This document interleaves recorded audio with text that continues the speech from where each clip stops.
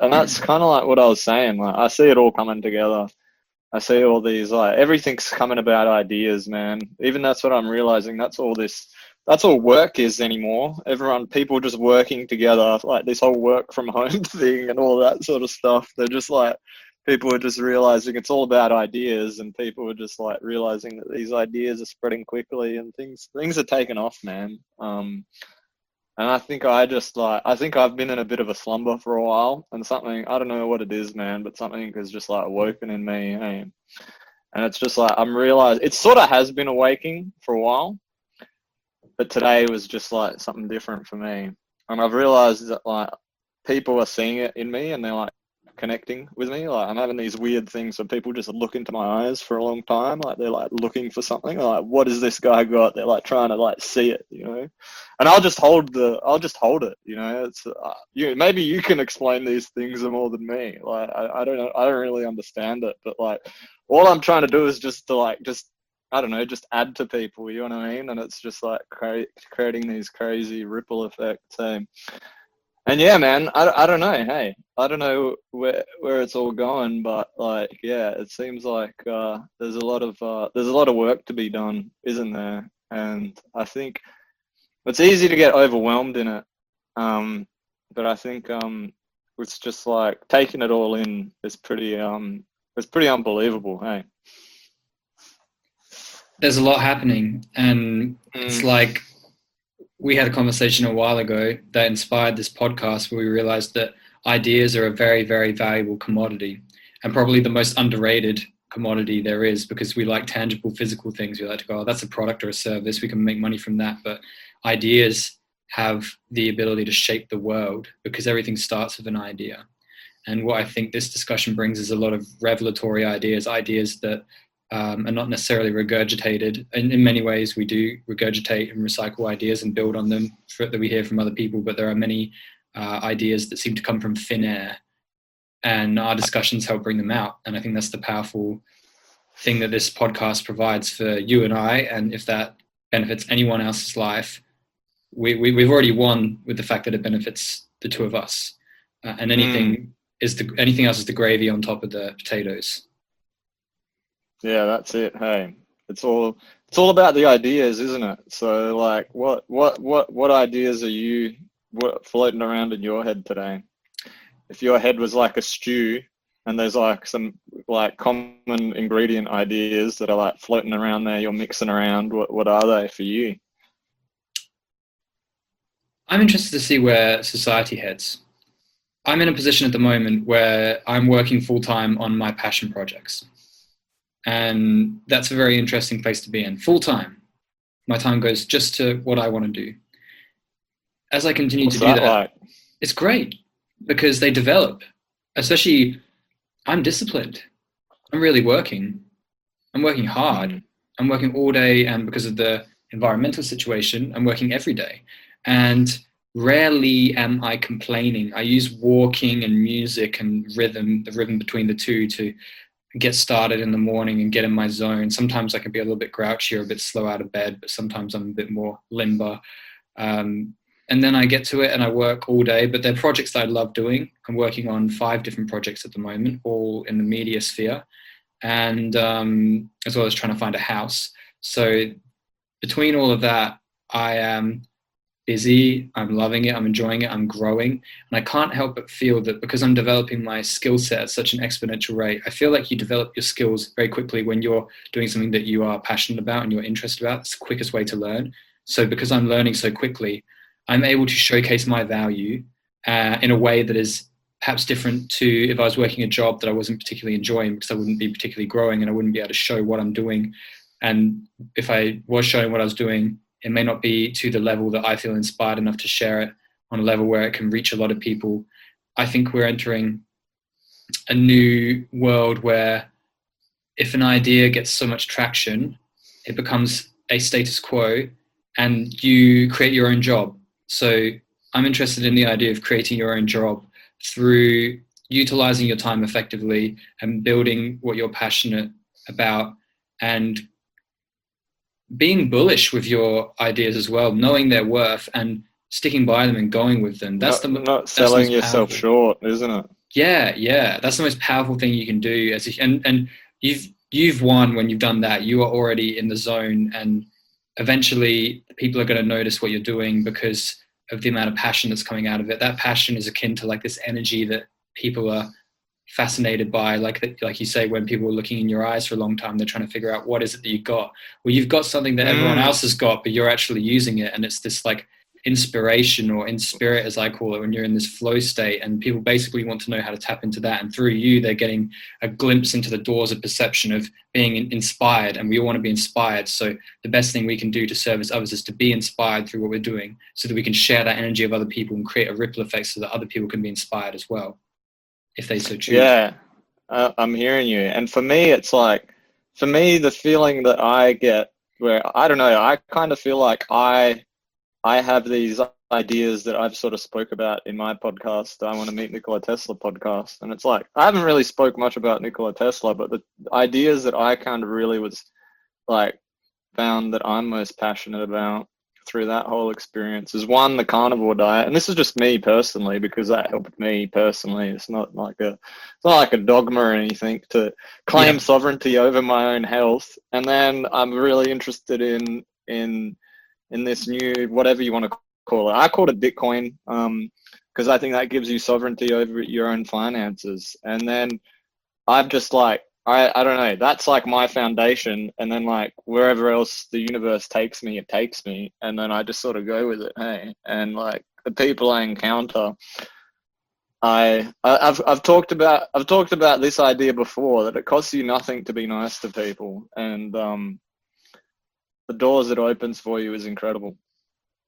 So what are the ideas that have captivated you this morning to a point where it's caused you to take a day off to research and to get chill out, to go for a walk along the beach? Hey, it's just like, yeah, I mean, like, it's kind of like, it's just like a rush of emotions, really, I experienced today. Hey, I don't know what to call it. I think maybe I'm like I'm sort of like, it's kind of like we all kind of like I kind of feel like it's like,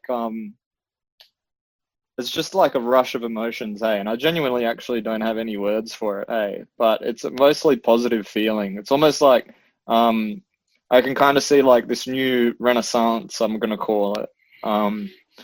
We're just on the precipice of it, of like creativity and new ideas, and it's like, I have no idea where that's going to take us. I just know I'm going to be involved, and I'm pretty excited. But yeah, what does this renaissance look like to you?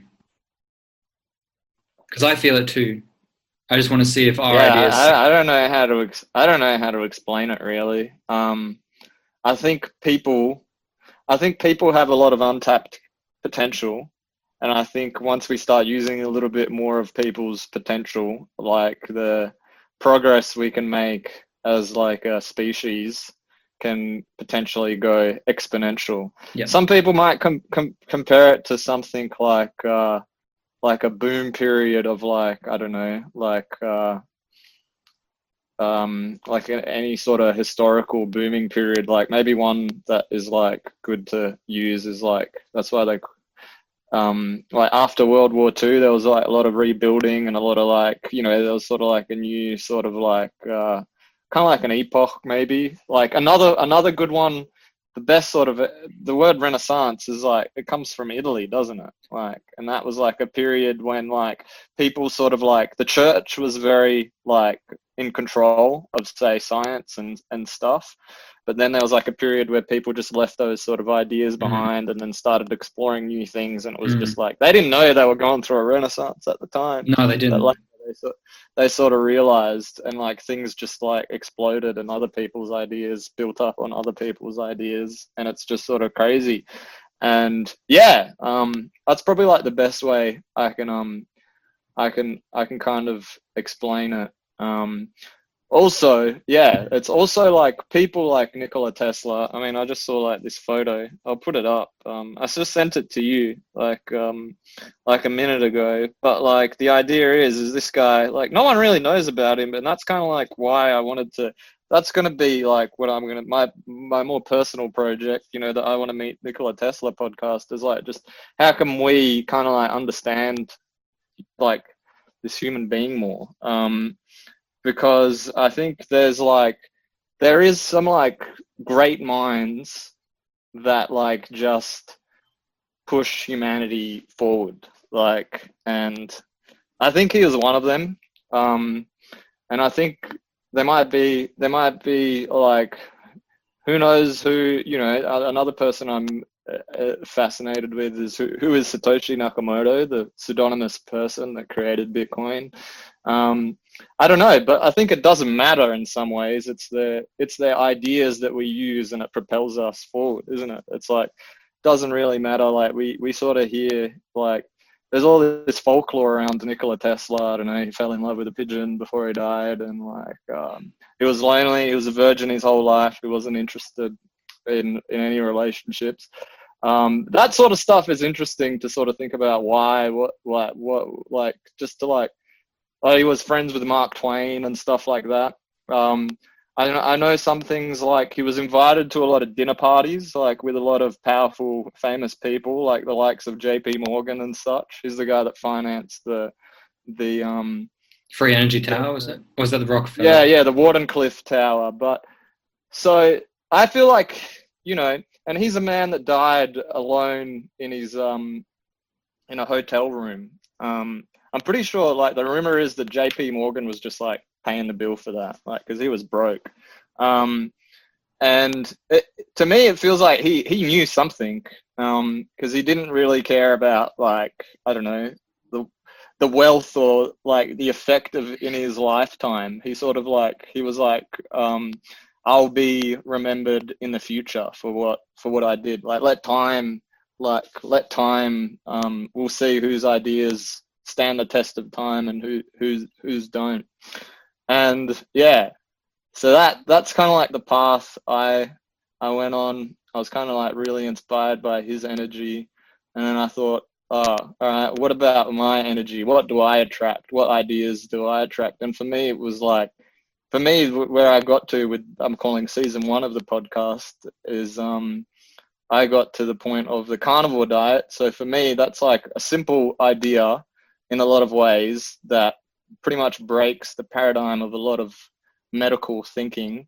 And the second one is Bitcoin, which also, it can sound pretty complex and all that, but it's also a pretty relatively simple idea that just breaks the paradigm of maybe the current way people think about finance. And yeah, like, who's to say? I don't know. Like, I don't know what, like, I don't know what the future is for the carnivore diet or for Bitcoin or whatever.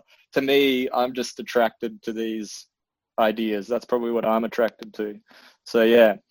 What about you? What ideas are you excited about? And yeah, how could I even better explain to you why I'm excited about these ideas? Well, I think we should talk about the economy. Okay, the economy. The economy. That's What's that word mean? Good question. Yeah. To me, when I'm speaking about the economy, I'm referring to our environment in terms of how it functions. So we use money as a lubricant for energy so that goods and services can be traded for trade. It's like our middleman. And I have this exciting feeling, call it Renaissance 2.0. And I love what you said about how as the Renaissance began, they weren't calling it a Renaissance. It reminds me of in cinema, they had in France, all of the critics in the 1950s rose up against the filmmakers in France and chastised them for being too Hollywood-esque.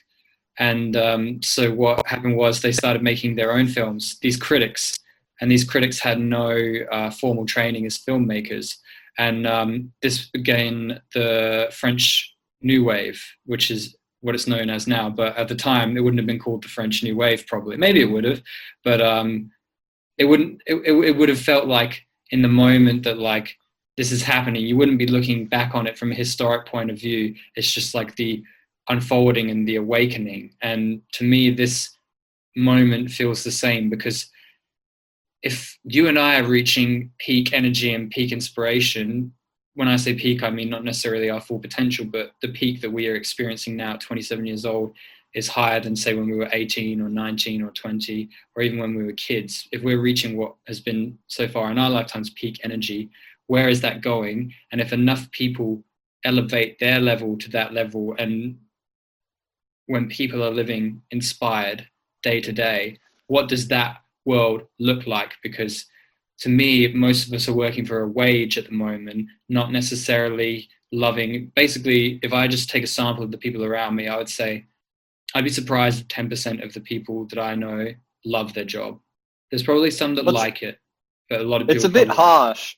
It's a bit hard, isn't it? Because like I get where you're sort of coming from. A lot of this stuff that you're sort of talking about, it sparks up like a lot of ideas for me, especially when you start talking about questioning what is the economy, what does that word mean, what is money? You kind of said it's kind of like this thing, like, and what I would kind of like I can't remember what exact description you used for money, but for me, I kind of think of it, it's like a yardstick, right, that we use to measure effort, right?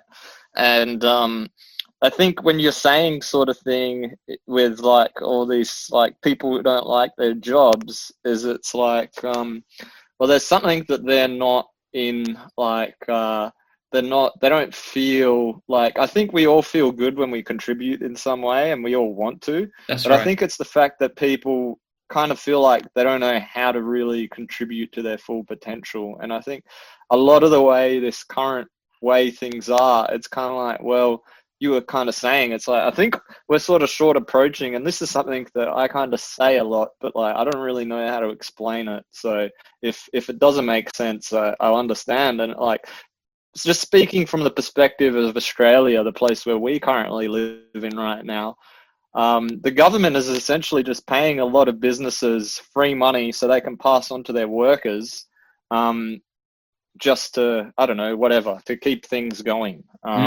So, I mean, of course, you're probably not going to feel too great if you kind of feel like, what, like this job I've been doing for the past 5 to 10 years, or like I just didn't have to do it. It was like, arbitrary. Me? Like, yeah, you're just like, here, take give this. it to me like, anyway. Everything goes. Everything just works now. The shops are still working. People are still buying like their stuff there. Yeah, and it's just like, I don't know. It seems like things are still working on your end of the continent, where there's some sort of harsh measures that you have to live under. But yeah, it's kind of like, what does all this stuff mean? What does money really mean within the context of all this? What does the economy mean within the context of all this? Can I ask a question? I'm not sure, Lee. And I think maybe that's a question everyone's asking themselves. Yeah, sure, go for it. Yeah, I want to ask a question here to put out loud for the both of us to think about. Why are we waiting for the government to give us jobs as opposed to creating our own jobs? That's a question for each of us. I think, you know what my answer to that question is? Something that just comes to the top of my head. You can print more money, but you can't print jobs. If that makes sense. I actually think that we've entered a codependent relationship with the government, because we blame the government a lot, but the government is us. We have to realize that. And you're as good as you get, and you get what you give. And we are all clearly, when I look at the government, I just go like, I guess we're speaking about the Australian government. And I have other questions for you, Lee, about our government and stuff. So there's this whole concept within Australia. There's this thing called the Commonwealth. I'm sure you've heard that word before. Yeah. So you tell me, what does that word mean to you when you hear it? So that we've kind of got, what's the difference between the Australian government and the Commonwealth, for example? I don't think there is a difference, Nick, but I think there's a paint job that gets slapped on Australia. The paint job is we're pretty, how you going? Like, we like a Barbie, and we like, it's hot where we live, and don't go too far in the outback, there's spiders, ha ha ha. And there's a few things that we can all just kind of agree on and have a little chuckle about. That's Australia. It's a paint job. It's not the chassis. It's not the body of the vehicle, The body of the vehicle is the Commonwealth. We are little America, little Britain, however you want to look at it. And we do as they say. It could ultimately be down to the fact that China could just come in and say hello at any time, and we could become a Chinese establishment if it wasn't for America and Britain and the interests there. That probably is what keeps Australia, because we don't have a strong military. Lee, do you think that maybe currently what's going on in Australia maybe is one way to describe it is an identity crisis?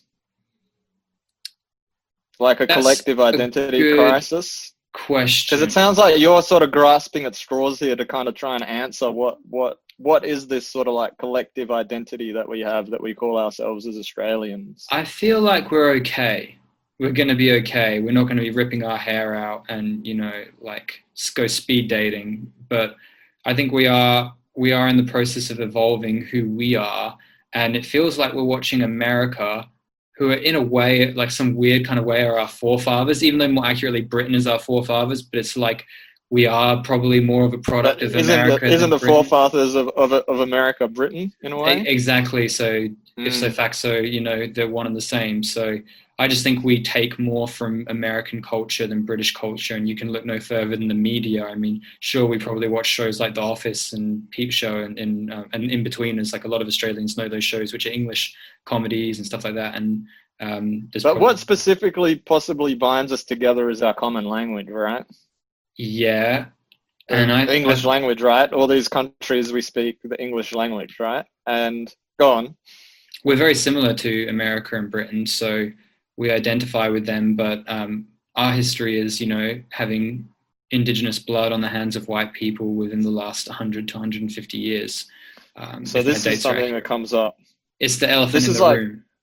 This is something that comes up a lot, you see. And for something like this, there's also this idea, right, that I feel like, I don't know how people will perceive this, but I think that, like, it's a bit ridiculous for me to tell you need it, like you should feel guilt as a person for something that your ancestors may or may not have been involved with. If that makes sense. Yep. I don't know, I understand that this like Aboriginal like whole thing, it's a big issue here, right? But then that also ties into this idea with the government as well, and all like sort of like all this sort of help is this sort of word that I'll put in quotation marks, that need to be given to I don't know, we'll call them these people, like, because it's weird in Australia. I think for people that aren't in Australia, like, and Australians will know what we're talking about when you come across this. Whenever you're sort of dealing with any sort of government institution, or even public, if you go back to your public school days when you're doing the sort of these like national tests that they'll give out, or state tests, they're always very interested to know, are you Torres Aboriginal Strait Islanders? Or so what about these Torres Strait Islanders? No one talks about them, man. Like, who are they? Where are they? I don't know. But I've been asked at least 55 times from the ages of 12 till 17 if I'm a Torres Strait Islander, and no, I'm not. Black, whereas I think 2% of the population in Australia is Indigenous. So I think there's less of a voice. But what was occurring to me while we were talking is, have we ever asked Indigenous people what they want?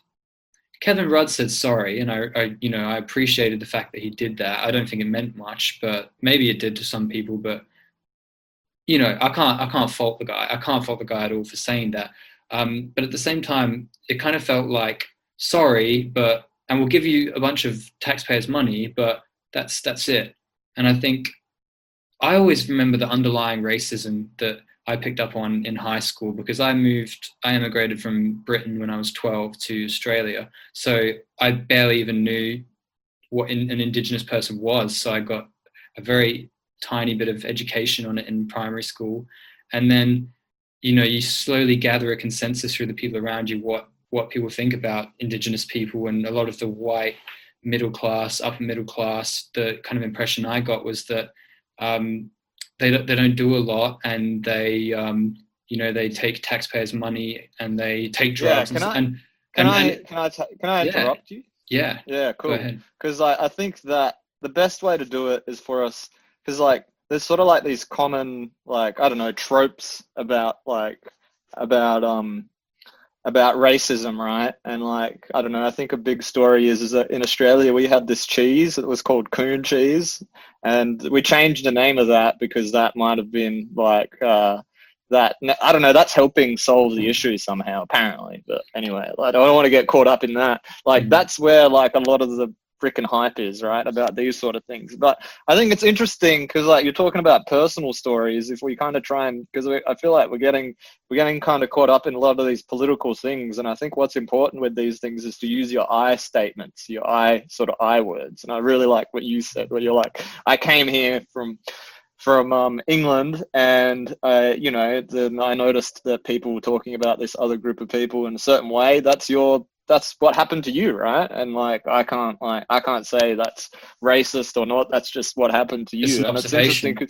Yeah. And my story is a little bit different because I grew up in small country towns in New South Wales, and I had friends. My friends were Aboriginals, but within this context, it was like half the school was Aboriginal. I mean, I remember I had a friend who was white. His mum was white. His dad was Aboriginal. He was kind of like, you know, and here we are to talking about what color he is and what does that matter and all that. Yeah. And like, yeah. And then I sort of grew up in that. And then I kind of I moved to, you know, the Big Smoke, the big city in the Western Australia.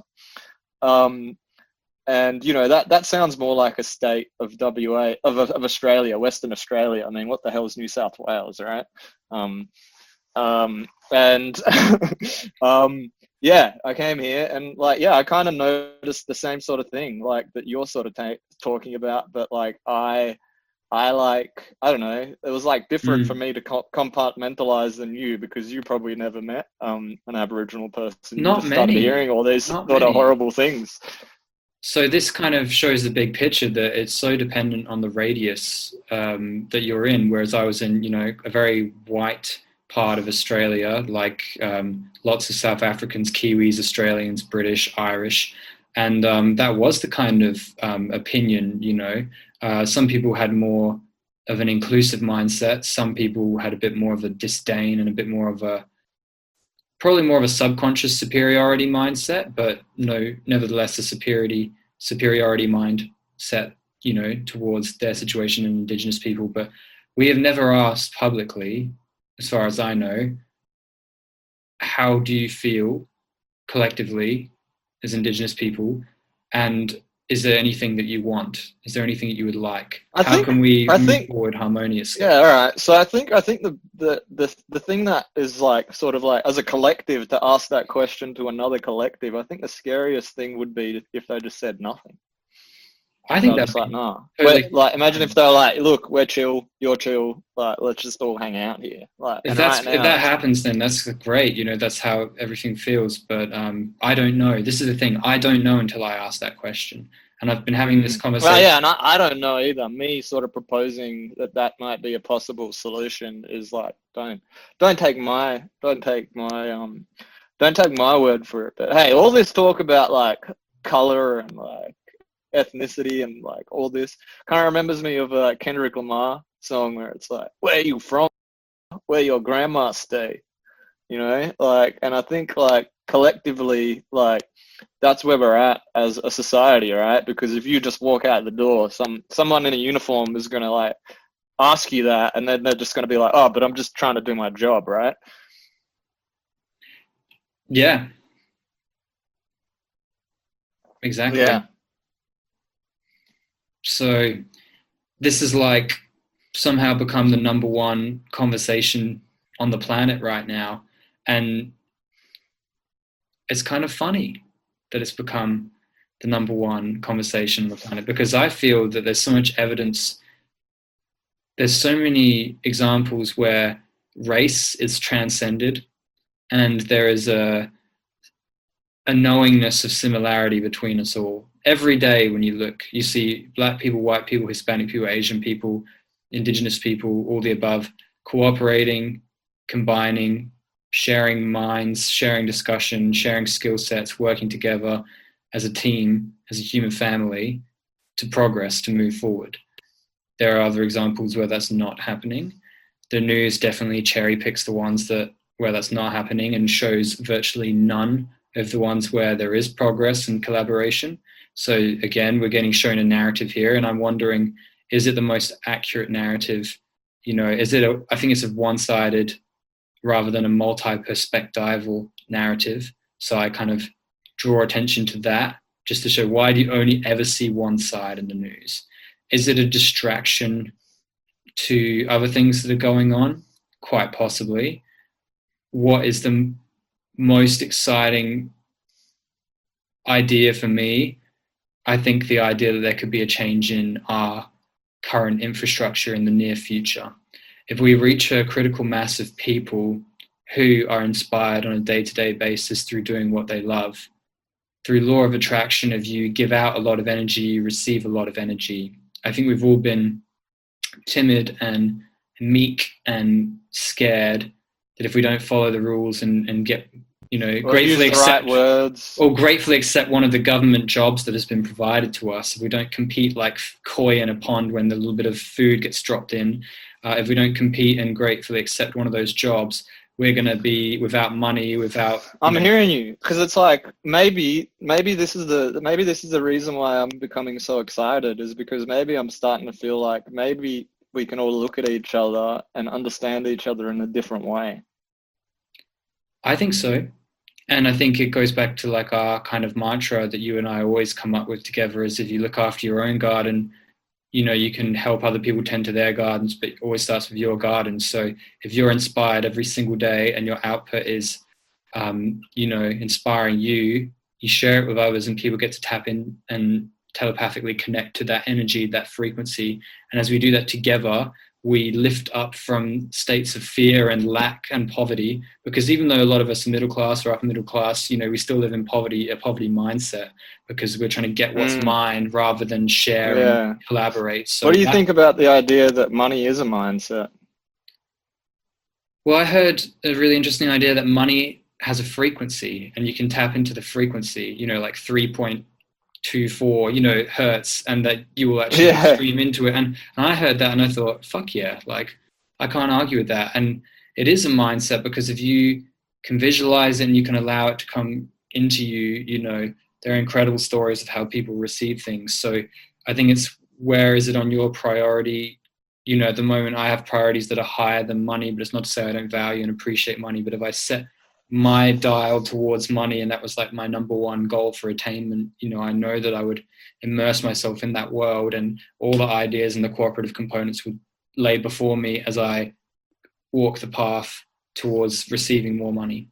When you understand that the multiverse is everywhere and everything, and that anything that is conceivable exists right now, you've just got to step into that zone, that part of the multiverse, and through your mind is a receiver, and it can receive coordinates for the multiverse. So when you can visualize and imagine something, that's you basically picking up on coordinates. You hold those coordinates and then you travel towards that place. So this is how we manifest everything day to day, day in, day out. So when you when you can feel the tangibility of that wealth, you're basically in the coordinates where that version of you has it, and then it's already alive. So that means you know how to get there. I kind of get what you're saying, and let's dial it back a little bit, because it kind of feels like you're talking about Rick and Morty. It kind of feels like I can relate to some of that, because that's like some of the feelings I felt this morning. Really good emotions is basically, you feel like, oh, we're gonna, basically you're gonna make it. My friends are gonna make it. We're all gonna make it. And it's like, lately, for whatever reason, I feel like, just to sort of sum up this conversation, is we've kind of I feel like we've really let ourselves go in sort of what I'm going to call not policing our thoughts and our speech. I feel like I've done with you just now to a way greater extent than I'm able to do with a lot of other people. And that sort of gives me these sort of feelings. I sort of feel like I can breathe. I sort of feel like, well, maybe, a lot of other people want to get to this point of I'm going to call it intimacy. I think we all are yearning for intimacy and to contribute in some way. And I think the current, whatever we want to call it, let's call it the current paradigm, just isn't letting just isn't letting us do that as human beings. So I think that I'm feeling, maybe this is a better way to sort of explain what I mean by the emotions that I'm feeling, is like I'm starting to feel like it's overflowing. We're getting to this like threshold, right? And it's just gonna go, and like people aren't gonna really look back, and that's like, it goes back to like, I'm sort of envisioning these modern day gold rushes sort of happen, like, towns like Kalgoorlie were built on like a gold rush, right? A lot of people were attracted there to dig up gold, right?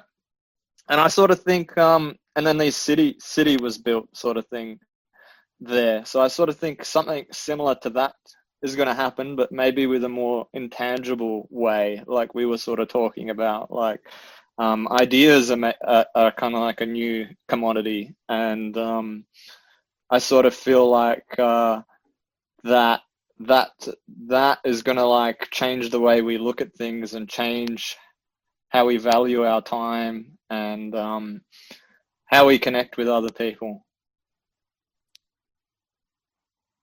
Please go into further detail about the messages we were sending earlier to each other about this bull market that you foresee. Yeah, see, this is where I don't. Yeah, I see. I sort of like. I don't want to give any financial advice. I don't think anyone should listen to me because I have no idea what I'm talking about. All right, there's the disclaimer. There's the disclaimer. Money. So now you can say whatever. But basically, yeah, I basically feel like this technology, let's just call it cryptocurrency, whatever, some of us call it Bitcoin. There's all these other coins in there. There's all this sort of stuff, and like, it's like, we don't really know what it is. A lot of people like are gonna try, like, there's some good ideas then to follow then within the context of just like the history of money. I mean, there's a lot to sort of like research, but for me, we can sort of look at history and maybe how like people used to use like seashells and stuff as currency before we sort of found like that maybe gold or something would be good.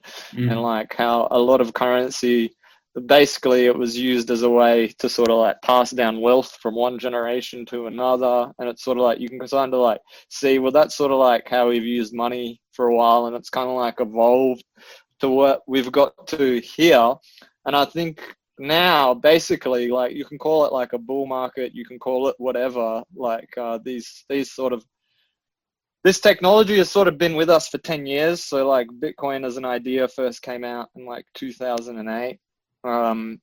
And yeah, it's sort of been around for a while, and it's been chugging along.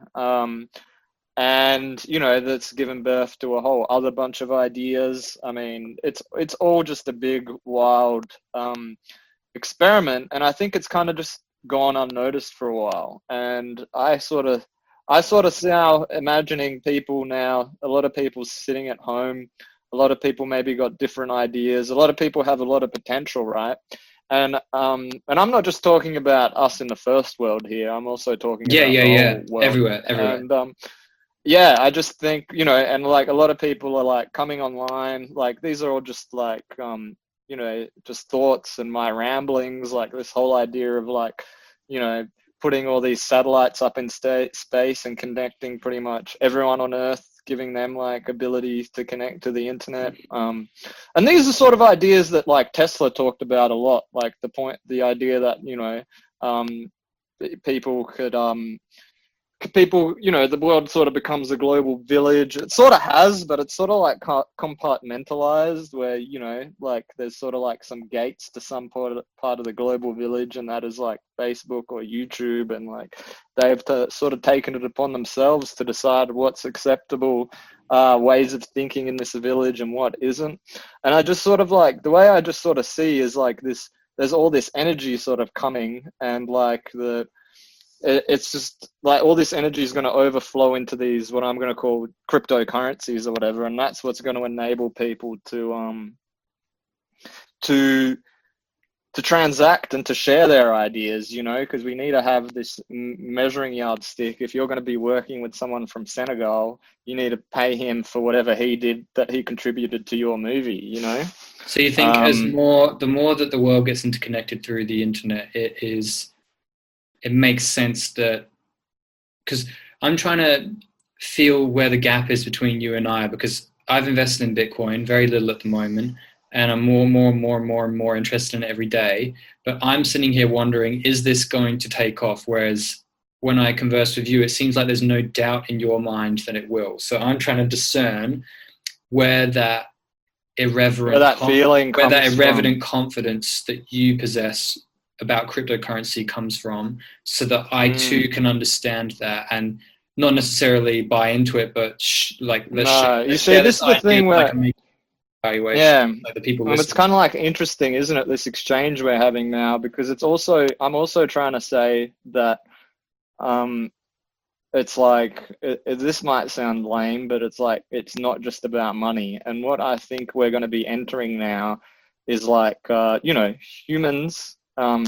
And I don't think, like, this is just part of human nature. I believe we're greedy, so we want if you find a way to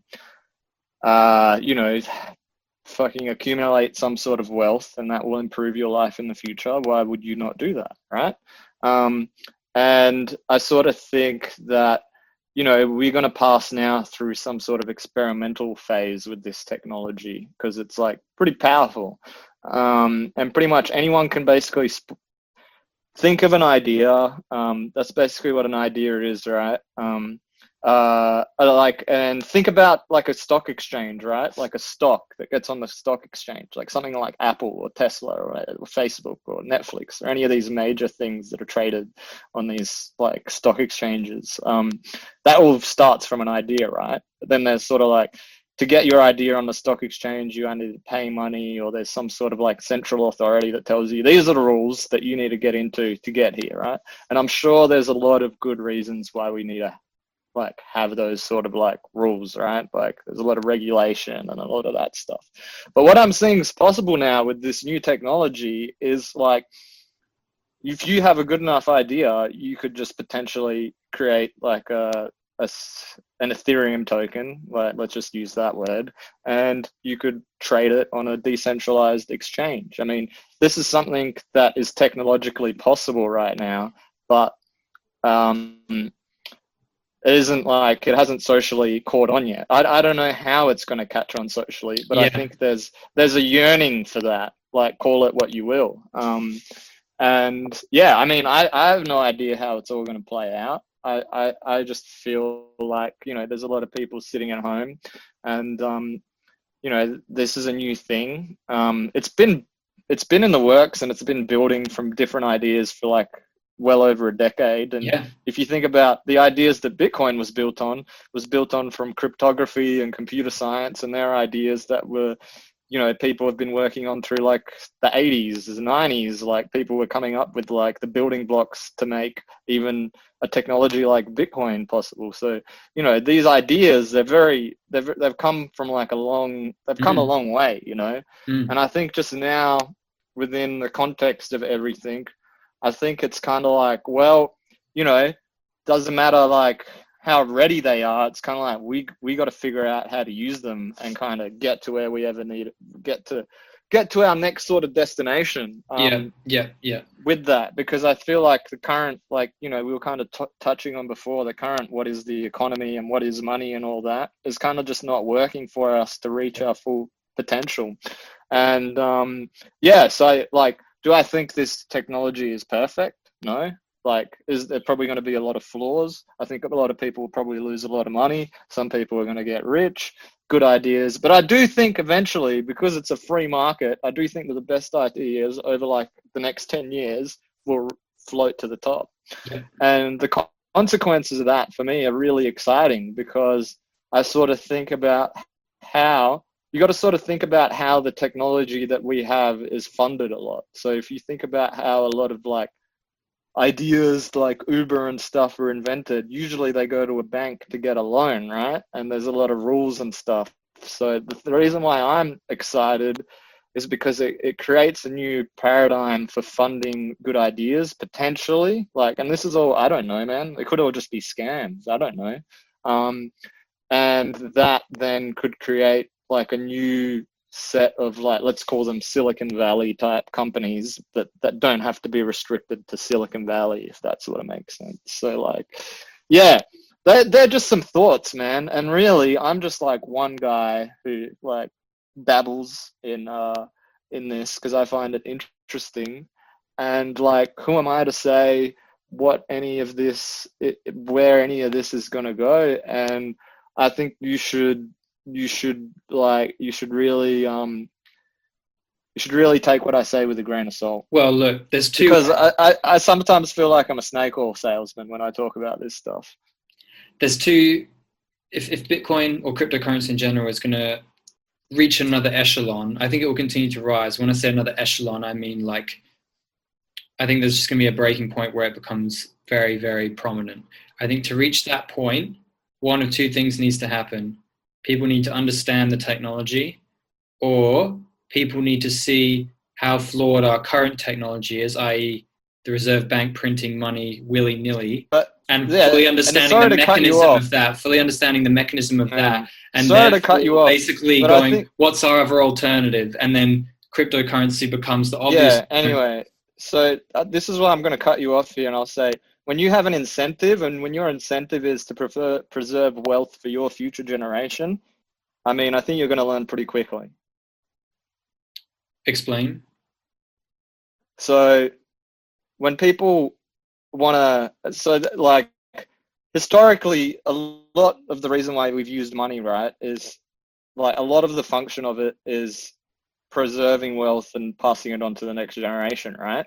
So if you start to feel like, oh, in future generations, this is the way that the wealth that I'm going to be passing on to my kids and my grandkids or whatever, that gives you a big incentive to work out the nuts and bolts and to work out what's going on. You know, I think when push comes to shove, I think people can learn really quickly when, you know, like your family depends on it, essentially. And that's not me saying like, oh, we're going to go through this like financial crisis and the Australian dollar is going to be worth nothing. I don't think something that extreme is going to happen, but I do think that people are going to start thinking, what do I want to accumulate over the long term, and what am I going to have to pass on to my children? Is it going to be, you know what I mean? I think that's sort of like going to change, and this is where we start to get into like topics of like economics, like, because this is there's one part of cryptocurrency, the way I understand it, is like kind of like computer science, and it's like, how do you implement these ideas on a technical level? The other start is like the whole idea of economics and like what is an economy and all that. It's a lot of it is like the study of human behavior, if you think about it, and like trying to like put into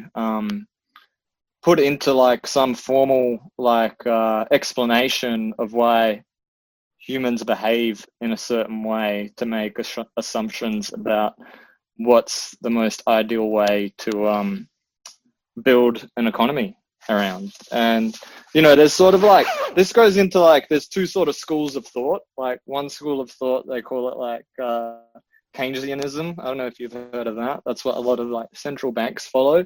And that's sort of like the idea that, yeah, kind of like you were saying, just print more money. Like basically a Keynesian would believe that if I broke your window that's just right behind you, I've done the economy a favor because that gives someone a job to fix that window. Whereas the other sort of school of thought is called Austrian economics, and that is a very like savings based, like that's the best way I could describe Austrian economics in a nutshell. And I'm gonna like, don't take my word for any of this. Like if anything, I hope maybe you become interested in this idea, and maybe you go freaking Google Austrian economics and Keynesian economics and think, oh, which is the better way? Like which is the way to go? So explain Austrian a bit further than just saving. Austrian economics is basically like, the best way I can sum it up is like, the words that come to my head is like free market. So like pretty much most people would believe that any government involvement in any market just does more harm than good. Like you know, free market capitalism. So people should have like the ability to like, you know, participate, and that kind of goes hand in hand with no government intervention. Is like just let the free market decide. If there's a good idea, it'll be rewarded by the market, and then with the extra money they've made, they will reinvest it into their enterprise to further try drive down the price, and it's kind of like everyone wins type situation. And I think that, you know, and that sort of has been around for a long time, and you know, people have used gold, and like if you look at like sort of economies that have like had a gold standard, like historically, have flourished like all the way back to like Roman times. And like this is something where, you know, you have to like, other things you can look at which I find interesting is like architecture. Look at the architecture in like sort of like, you know, old right. European Renaissance. When they're using gold, they're thinking in the long term, you know. They're thinking like how's this going to look like a long time from now. That's because they're also investing, and the money they use is what they would call hard money, so money that can't be just like manipulated. Gold just ended up being the best sort of means for that. It had the properties, it was scarce, and it was like easily malleable, so you could chop it up like and break it into other bits if you needed to, easy enough. And yeah, it was hard to you know, the story of the alchemist. If you know how to like, if you can think about how you can make gold out of nothing, I mean, that's the golden goose, right? And like, yeah, so like when people use like a hard money like that, they sort of think, you know, another economic word within Austrian economics, and I've sort of brought this up before, is something called low time preference. So you have a high time preference when you're thinking, what can satisfy me now? All right, I'm going to go to the shops, I'm going to buy some new device, and that will make me feel happy for a little bit, you know. Or, you know, I could, you know, buy some gold, or I could buy some Bitcoin or something that that I believe that over the long term is going to be more valuable in the future. That I believe. That's the key. That I believe. Yeah, yeah. Your well, money is that energy. Sort of comes down to this sort of like, yeah, simple sort of this sort of simple idea that you can sort of have that like, yeah, it's sort of like you're investing in something that's scarce. A lot of people. That's why a lot of people like Bitcoin, is its scarcity, and then they sort of feel like, oh, I'll put away pleasures that I'll get now for like some sort of instant, like high time preference, we're going to call it, gratification, and I'll delay that and I'll invest in Bitcoin, and at some point in the future I will then have gratification, if that makes sense. Yeah. So if we have a society that sort of thinks on this level, right, that sort of thinks about what like, that's thinking long term, that's thinking long game, right, we're not going to be making, I don't know, I know a lot of the cases, like a lot of the high-rise buildings in Sydney and stuff, they're falling apart because it's just like, and that you could relate like possibly to our monetary system, because our monetary system is all about how much of a loan can you get, how much debt can you get, let's just build this thing up as quickly as possible. All the builders are there, they all got debts to pay off, they're just like, let's fucking just do this thing. And it's just like, of course, then with that attitude, what are you going to get? So this is why I'm kind of saying like architecture speaks a lot, right? And it's interesting to get this whole idea about architecture as well. I think an interesting place is to go to Berlin, right, where you can see the West's architecture and the East's architecture, and how there's a different feeling of in the West and the East. Like, and you know, it's not to say that that's definitely going to say, oh, like the West was more like I'm sure the West did horrible things. We know the East did horrible things there, but it's kind of like, I think that's what kind of possibly makes Berlin this special city, right? Because it was like this one place that sort of had influence from both sides. And that's why I think architecture is such like a interesting way to view. You can kind of see like the values of the time that the people that they lived in, they'll express that through the buildings they made, if that makes sense. And I think that's very interesting to look at our architecture. A lot of that we find what we find to be trendy and nice is very bland, white and gray colors, right?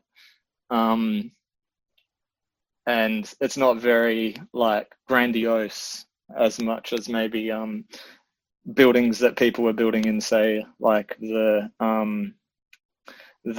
Renaissance, you know, because it was a different expression, wasn't it? You can even Of see a different culture. You can even see a difference from 70s, 80s, maybe even 90s to some degree compared to the noughties. Like, I remember moving into a house in Western Australia that had been built. We were the first people to live in it, so I think it was about a year old, and it was already starting to fall apart.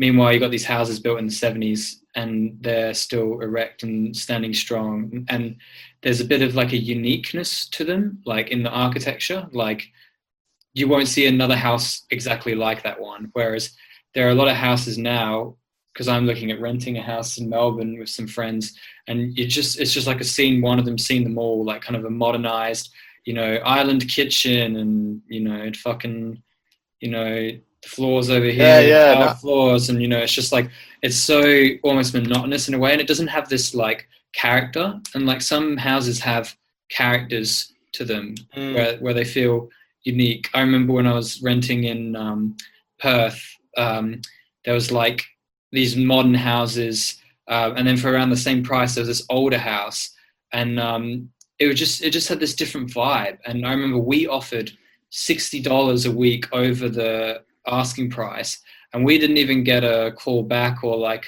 would you want to offer 80 or 100? They basically said no. So that told me that someone had seen that house like we did and thought, what a steal, and they offered like way above the market value. And this house would be like 40 or 50 years old. It was an apartment actually, whereas some of the new modern ones, I think it's like you say, like it's kind of now what is like trendy, but it is kind of bland. It's an expression of our culture. Do you get what I'm saying? It's an expression of what our culture, but yeah, so it's an expression of what our culture thinks is good, right? Because we went out of our way to go and build this thing in the ground, and it's meant to stay there for a while, right?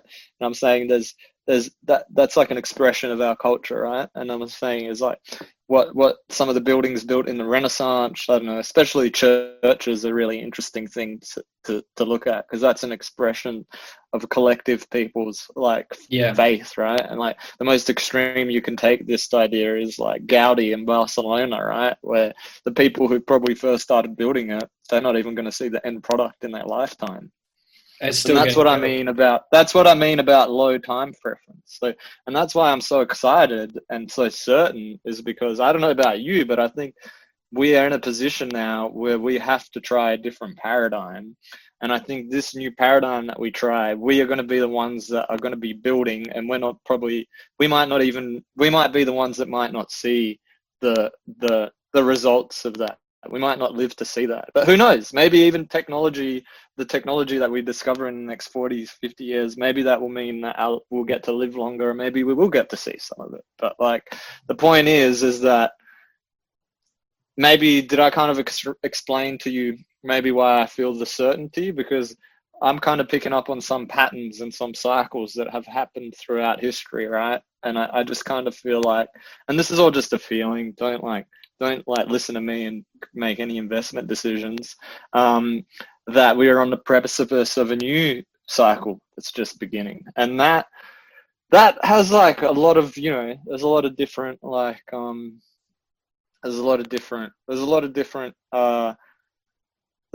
possibilities, and it's very exciting. But it's also in some ways very scary. And like, some people that really inspire me that are really good about talking about this topic is Max Kaiser and Stacy Herbert. And like, Max put out this tweet saying, what's more scarce than Bitcoin is love. And I do believe that. And I hope that this technology will make us better people. But who am I to say? I don't know. Time will tell. It's going to be an interesting dance. What we both agree on here wholeheartedly is that it feels like we've seen through the veil, and we've seen that this system's not working at all. And I think this temporary hold that the Australian economy has been on has caused us all to reflect on what's really important. And some of us, like myself and yourself, have really hit our stride and found our groove. And once you're in your groove, you know, there's more momentum behind your lifestyle. A little bit, but I heard stride and groove. Stride and groove, yeah. I think once you hit your stride, I think this temporary pause in the economy has afforded us, a lot of people, time to hit the groove. Some people maybe have been really struggling through this, but in general, I've been really grooving through this because it's given me time to work full time on what I love. And when you hit that groove, there's like a momentum that builds.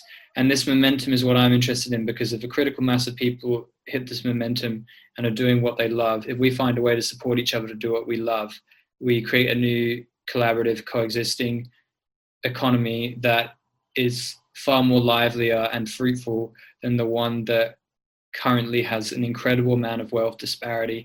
And when we look into like government intervention and the way that money's printed and things like that, we start to see that there is this bias, and we're starting to ask questions of how can we create a system with a more holistic, more powerful structure to the one that we have currently. And when you start to ask those questions, magic starts to unfold, and we are on the cusp of a great era, is what it feels like to me. And judging by what I've been hearing you speak the last hour, Nicola, what it feels like to you as well.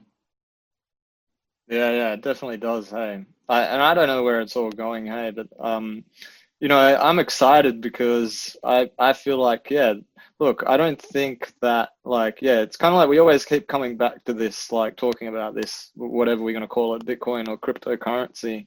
And I think the reason that it's so exciting is because, yeah, like you were saying, I see that as an end goal as well, allowing more people in the world to participate. I mean, for all we know, maybe there's like a freaking mind that's just intelligent as Nikola Tesla that just happened to be born in like some third world country right now where there's like, I don't know, like not access to not access to like the requirements like that mind would need to grow into a person that can allow humanity to, you know, like leap off their mind, you know, push humanity further along, you know, into places that we can't imagine.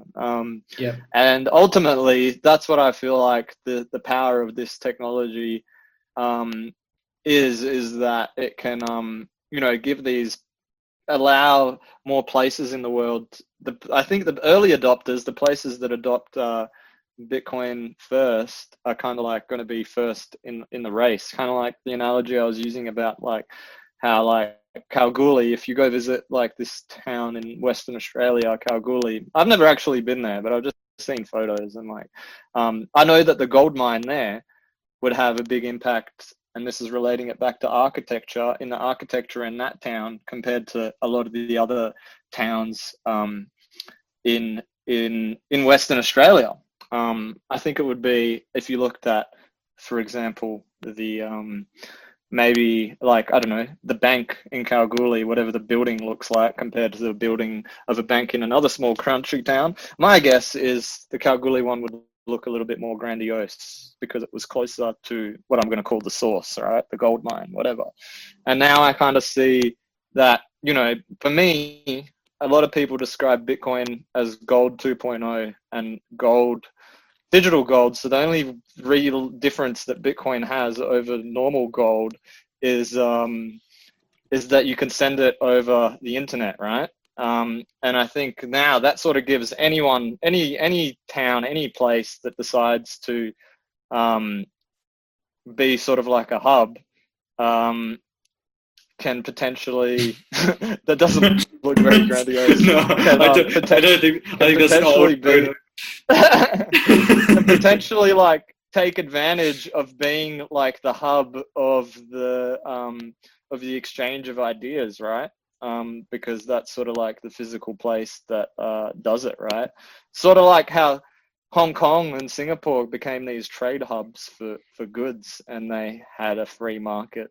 A free market where people would come and go and they wouldn't tax people. I think now the future is the places that allow ideas to just be exchanged freely without policing what ideas are acceptable or not are going to be the ones that flourish. Yeah, well, because of the power of the internet, you know, rent has almost become obsolete. Like for a lot of innovative companies, we don't even need office space anymore. And it really is just allowing the flow of these ideas to carry itself out into fruition, into manifestation. And you know, whether it's in the form of media like this, or if it's the form of a company, the way that ideas are being spread and the way that things are coming to fruition and being manifested is ever evolving and is changing at the moment. And we don't know what that looks like. We have ideas. We don't know where that's going to go. And that's what makes this moment so filled with possibility and excitement and anticipation. And I guess it's our jobs as commentators to speculate and to theorize of some of these ways forward, but also through doing so, you're actually creating those realities as well. So it's almost like this is like a sci-fi imaginary think tank discussion where the new ideas are getting built.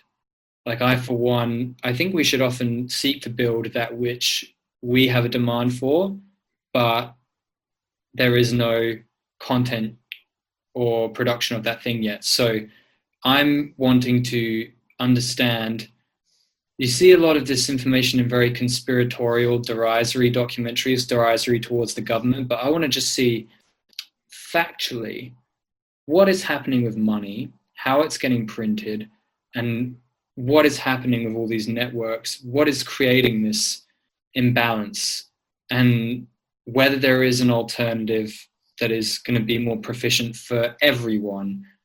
I'm definitely in a holistic mindset of what system, what infrastructure can we create that will benefit the collective rather than just this like unbalanced scale where there's like a few people. Sounds like you're describing communism to me. Like, am I misunderstanding you? That's interesting. Yeah, and I say that. Yeah. Because that is like not where I'm going with it, but I can imagine how people would, because I don't think we're really in capitalism at all. I think we're under the guise of capitalism. Some people describe it as crony capitalism. I think we're in faux democracy would be the other way I would. That's why South Park illustrated it so well when they said you have a choice between a giant douche and a turd sandwich. Is that really democracy? Are you talking about Trump and Joe Biden? Or? Yeah, well, you get a choice between two dickheads. No disrespect to them, but I'm being a bit playful and I'm not calling them dickheads deep down. Yeah. But like, just, you know. And really, we're not really too much of a political podcast, but we do sort of like tend to. We're not afraid of throwing those words out there, put it that way. Like. I'm just saying, on your Trump, you know, if you ever want to come on the show and have a chat with us. And feel free to do that. We'll have some interesting questions lined up for you, most certainly. Yeah. I'm sure they'll find a way to reach us. I mean, I was just thinking about it. We haven't even made like a podcast email address. But we don't have an Instagram channel. Call up the NSA or whatever and just like, I don't know, you'll find us. You'll find us. We're pretty vocal. One of us is in Perth, one of us is in Melbourne. Yeah. Which one? We're pretty transparent with things, yeah. No, it's funny. Hey, like we've gone past an hour. This is wow. This is a little bit. We're in uncharted territory, aren't we? Like, because normally we like to keep things on an hour. This is also an unusual day for podcast recording. I mean, a Monday. We usually like to do it towards the end of the week. So, you know, I think this is like a special. This is like a special episode, and I think a lot of the like. A reoccurring theme has been like Bitcoin and cryptocurrency, self-help, and like I don't even know what else like to add to that. But I feel like the point that we're trying to make is like you know, we want to make our lives better, and like you were kind of like talking about like is there a system that like we can follow that will make everyone's lives better? And I don't know, I think people have sort of like that's a really nice idea, right? And like it sounds very nice, right? But I think it kind of goes back to what we were saying. I think ultimately we fail if we put ourselves below some sort of collective or greater good. And I think history showed us that. And I think why I'm so excited about this technology is the power that it gives to an individual who wants to say, saying like, oh, I want to opt out of I feel like my government's tyrannical. I want to opt out. Okay, maybe you can use Bitcoin to opt out. I don't know. Or maybe you can speculate on a bunch of other currencies and make money. I don't know. You might make money. You might, that money might attract other problems for you. I don't know, but it's all like we're at the point now where the reason why I'm excited is basically the word that gets thrown around is permissionless. I'm excited that now ideas have potential to grow that a lot of the time, if they were in a bank boardroom or say a big, I don't know, company boardroom, they would say, no, that idea is unacceptable.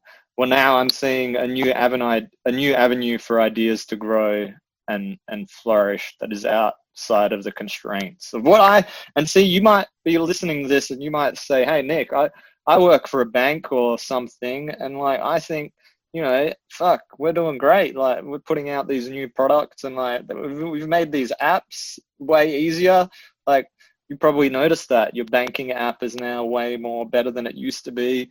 I mean, yeah, like cool. All right. You keep going on with that. The thing that I'm excited about is like what I was sort of saying is if like you wanted to, for some reason, like, I don't know, there was some like sound engineer in Senegal who was really good and you like wanted him to do something for your movie, but you want to pay him for what he's worth, for his time, you can do that. And to me, it's like those sort of network effects of those sort of like things that to me thinks by accident that will allow us to have some beautiful accidents. And I think maybe that's what we can call this episode, a beautiful accident, because we didn't plan to have this today.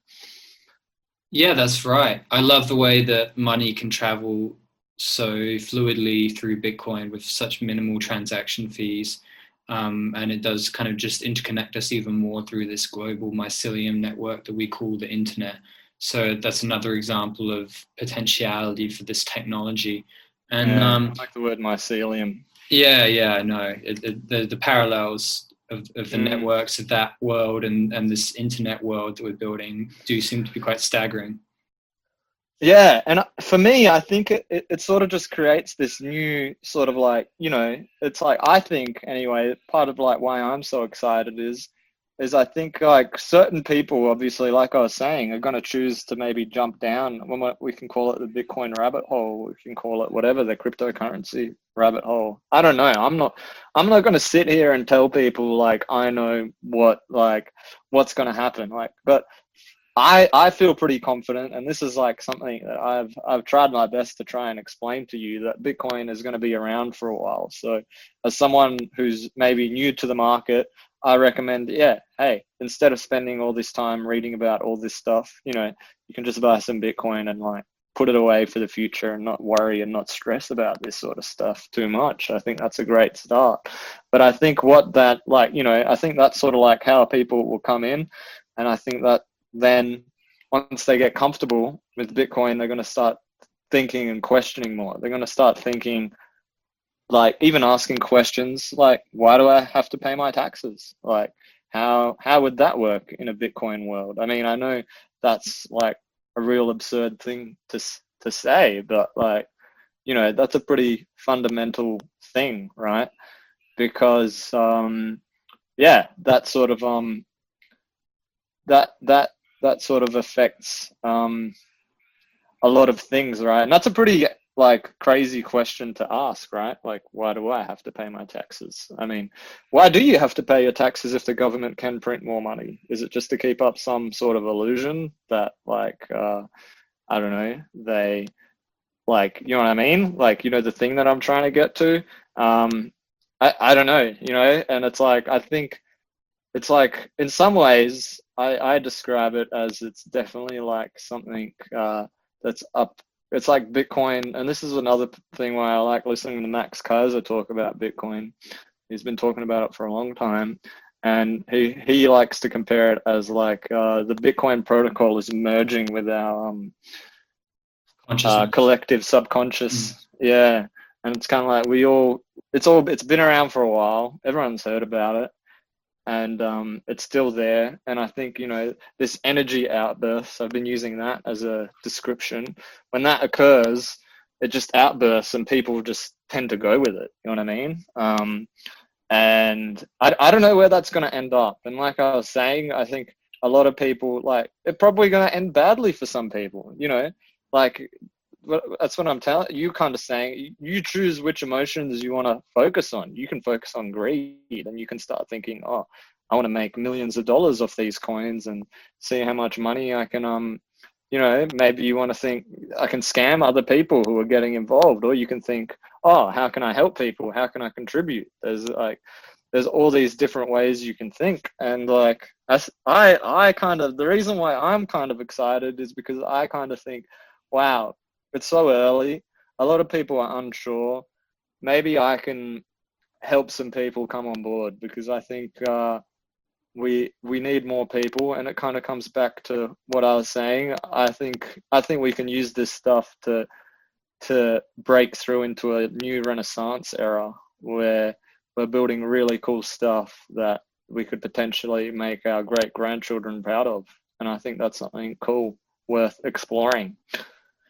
But we'll see. We'll see what everyone else thinks. I mean, you know, time will tell. I have this, yeah. There's this strength to the idea where it's holding its own, it's held its own, it's fluctuated, you know, it even fluctuates day to day quite dramatically, but it has steadily increased on the whole for the last 12 years. It is, you know, and in some cases rapidly increased as well. So and that's what I'm saying. I mean, I've used a lot of this to say, like, a lot of the current banking system is what funds the ideas that a lot of these ideas are built on for, like Silicon Valley and stuff, and this software that then gets exported to the rest of the world, right?